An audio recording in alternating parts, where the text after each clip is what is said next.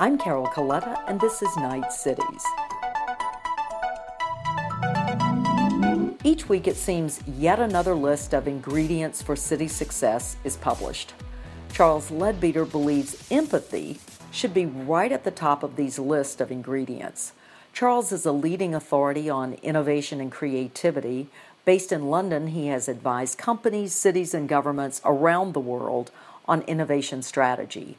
Among the books he has authored on the topic is We Think, The Power of Mass Creativity, which charts the rise of mass participatory approaches to innovation. Charlie, you've compared London to an airliner being rebuilt by its passengers mid-flight. Why? Well, because London operates at very large scale. It's a huge city. It needs really good systems to work, just as an airliner does. But it also needs everyone to get on and to collaborate in the remaking of the city. And so it's not starting from scratch either. It has a lot of, quite old systems. So it's a process of remaking, not inventing from scratch. And it's a constant process. And you're doing it as the city is moving along at, increasingly quite a rate of development, growth, trade, movement of people, so on and so forth. And none of that can be interrupted whilst you bring in new transport systems, or you create new cycle lanes, or you build new buildings, and so on and so forth. Well, that's quite a trick. You cite London's ability to be self-governing at scale as key to its success, and you say that ability rests on two key ingredients that you've just foreshadowed: big systems and the ability for everyone to get on, that you call systems and empathy. Talk about those ingredients and why they matter. So cities, any really good place to live where you're living in a city needs systems, because we're living together at scale. So you need systems to bring in energy, food, raw materials, and to take away waste. And you need other kinds of systems like communication systems and legal systems to make sure that people follow rules and life isn't just a free for all, and so on and so forth. So when we're living in cities, we're often living dependent on systems, and every day in cities we touch things, we flick on a switch, we use our cash point, we go to the shop to get our latte, we drive, whatever it is. We rely on systems to support us. But cities which are too dependent on systems can be, or the systems are too big or too domineering, can become, as a result, rather mechanistic and cold. And so the other thing that's really critical about cities is they're places where you meet strangers. They're places where you come into contact with other people. And what makes a city really exciting is the presence of other people who are different from you, who will cook different food or create different culture or come up with different ideas. And so to make a city really come to life, you need a way for people to be in contact with one another, to access and to enjoy one another's company. And that's why you need this empathy thing of people wanting to understand one another and connect with one another and reach across divides that might otherwise cut them off. It's not surprising to hear you talk about the need for systems for energy and transportation, waste, water, housing. I'm not surprised that that makes your list of essential ingredients for a successful city. But empathy, that's a surprise. When you describe it and describe the reason for it, that makes sense. But how do I make more empathy? Well, I think if empathy is the ability to sort of almost step inside the head of someone else, if only momentarily, to see the world from their point of view and to respond to that insight that you get, then actually, we use empathy the whole time in cities. You use empathy just when you're walking down the street because you're adjusting to what other people are doing. You use empathy when you're selling to someone and you're trying to understand what they want, or you're trying to encourage them to buy something that you've got. So empathy is like an everyday process. But in cities, I think I'd stress two sorts of things. One is that empathy is often what cities rely on in times of crisis. So in London, we have a kind of urban myth about London, which is not a myth, it's kind of deeply rooted in its culture, which is this is a city that stood together during the Blitz, during the Second World War. And you know what? When there were bombs on 7/7, it was a city that stood together again then. And even when there were riots a year ahead of the Olympics, it was a city that stood together then. And so there's a sense in which empathy is what gets you through crisis, because in crisis you can turn to other people and you can rely upon them. Even if things are breaking down, you can rely upon your fellow citizens. So if you like, that's a sort of negative empathy, or an empathy out of crisis. And I think in the States, for instance, you might think that in a city like Detroit, there's been a sort of empathy response in Detroit, that people kind of, in crisis come together. But the other side of empathy is a kind of generative thing. And that's cities need it because you need people to come together with different ideas to generate excitement, to generate culture, particularly for innovation, which is the driving force of our cities now. And where do you see that? You see it in places like in London, in Shoreditch, in Soho, places which are walkable, which have vibrant street scenes, which have great coffee and great cafes, which have culture that brings people together, and where there's a sort of unfolding sense of people kind of bumping into one another. And so if cities are going to rely on innovation, innovation relies on bringing together different people with different ideas. For that, you need a city that's almost like an empathy machine. You need ways to bring people together. Charlie, when you talk about walkable places where people can get their coffee, where people bump into people who aren't like themselves, or they are strangers, some people would say, well, you've just described gentrification. You've just described actually people who are very like-minded, who like one another. And you're making places for them to come together. What's your response to that? Well, there is a real danger of that, of course, that, one of the things that happens in cities is that you get these kind of enclaves of kind of hipsters with lattes and bikes and trendy jobs. And, people think that that's the city. And what really I think matters about this is two things, for me anyway, is two things. One is that cities have to be empathetic at a level of diversity and scale which includes everyone, and it needs to be fair and socially inclusive. And so it needs to operate in London, say, not just in the central areas, in Covent Garden and Shoreditch and what have you, but it needs to operate if you're a family living on the outer edge of the city, where you equally need culture, you need good public spaces, you need opportunities to be able to walk to where you drop your kids off at school and shop.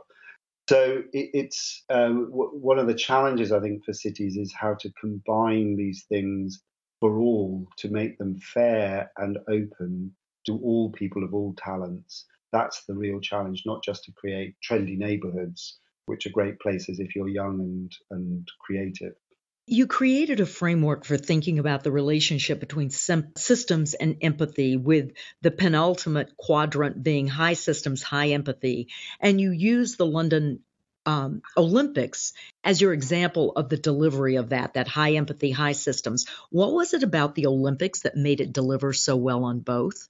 First of all, we couldn't quite believe that we made it happen, because the systems in London often are sort of at creaking point. They're just about breaking down the whole time. And so the first thing that really surprised us was that the systems all worked. It got, everything got built ahead of time. When it opened, it worked. I remember going to the Paralympics and coming out of the stadium, thousands and thousands of people heading for the trains, and thinking, this is going to take hours. I know it's going to take hours, because there's no way we will have been able to do this well and properly. Actually, it took 10 minutes.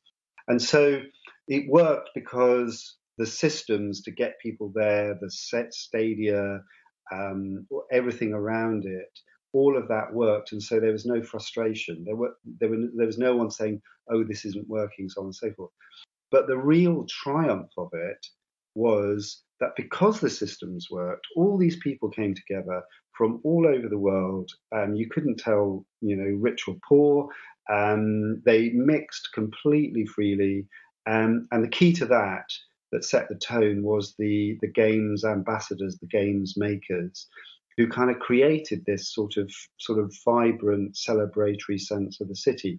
And so that was the reason why London felt so good for that period, and so good about itself, for quite a long time afterwards, was this sense that we had pulled off this trick, that we'd made it work, but it would also created an atmosphere and environment in which everyone felt they could mingle and join in and have a great time.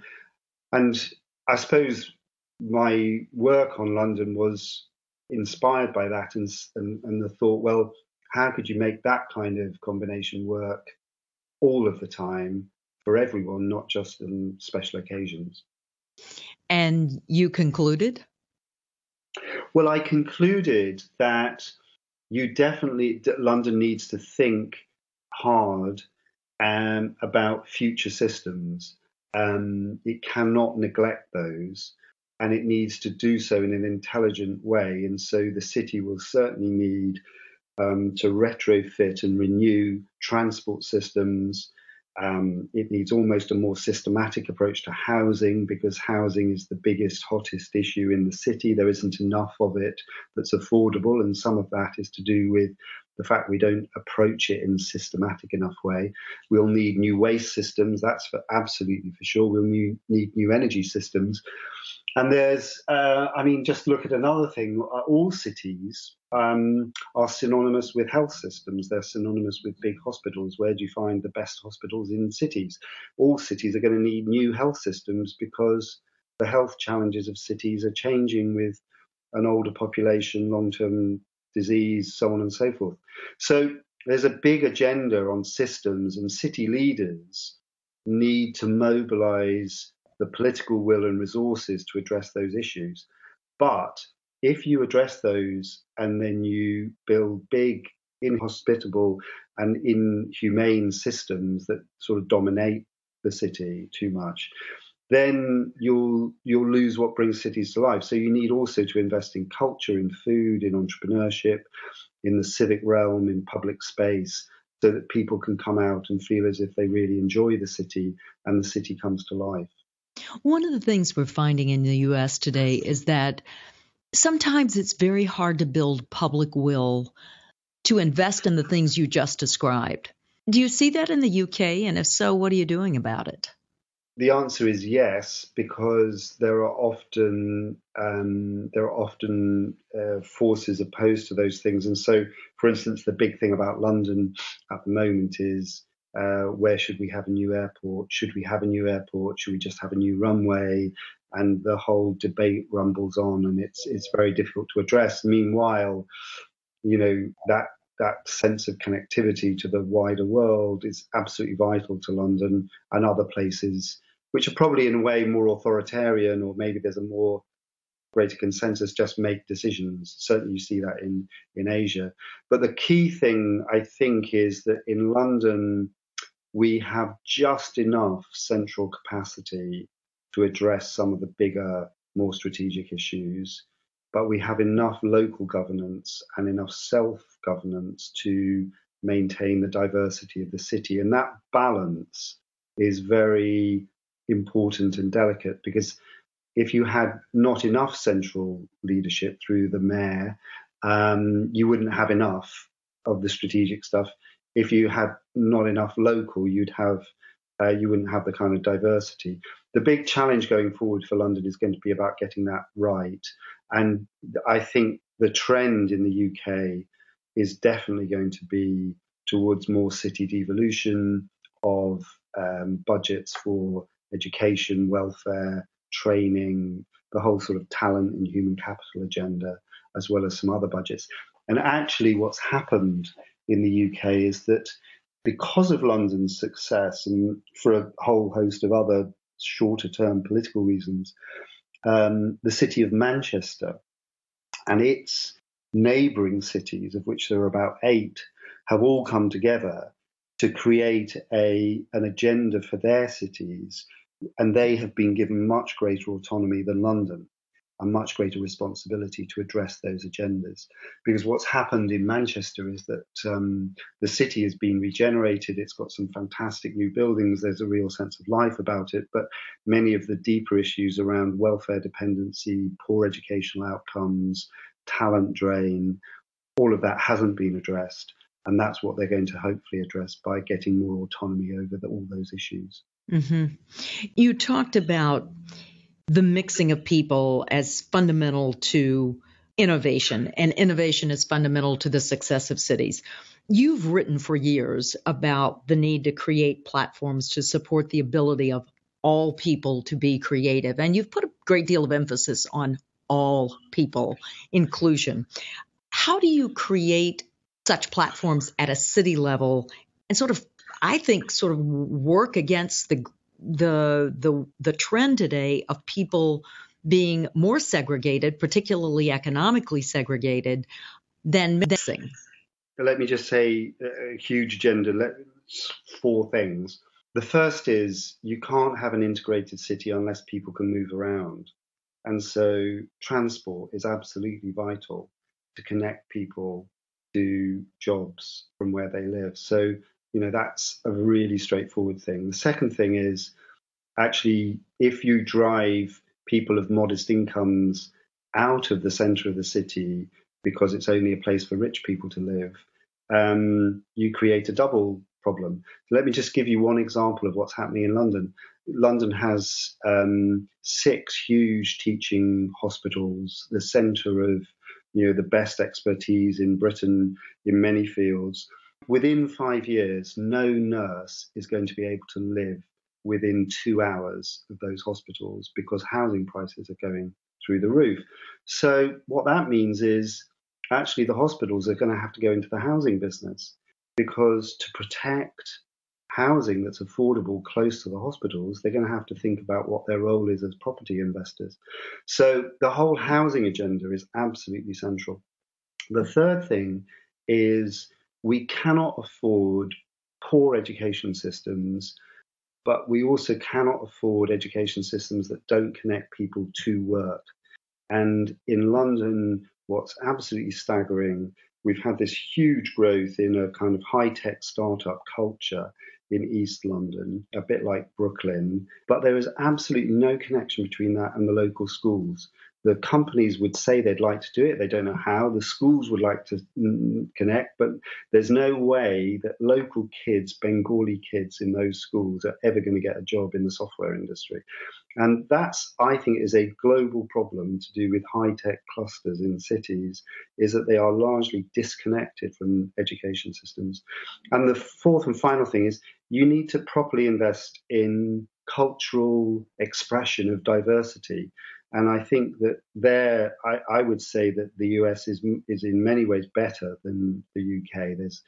Go to a city like New York, there's much more public expression of diverse culture than there is in the UK, whereas still pretty much a sort of a sense of a modern British, English, white culture is the dominant thing. So you need that as well. For me, in a way, the sort of last 10, 15 years, the big agenda is, can cities save themselves, reversing years of decline, regenerating themselves through the sort of talent, technology, tolerance, attracting knowledge workers agenda. That has often worked, but it has brought with it a cost of inequality. And the future agenda for many cities is going to be about fairness, inclusion, and growth. And how do you generate fair growth, not just growth, which then feeds inequality. Charlie, thanks so much for being with us on Night Cities. Thank you. Charles Leadbeater is a leading authority on innovation and creativity. You can follow us on Twitter at #NightCities and @CColetta. Find out first when new conversations are posted by signing up for our newsletter at knightfoundation.org/features/Night Cities. You've been listening to Night Cities. I'm Carol Coletta.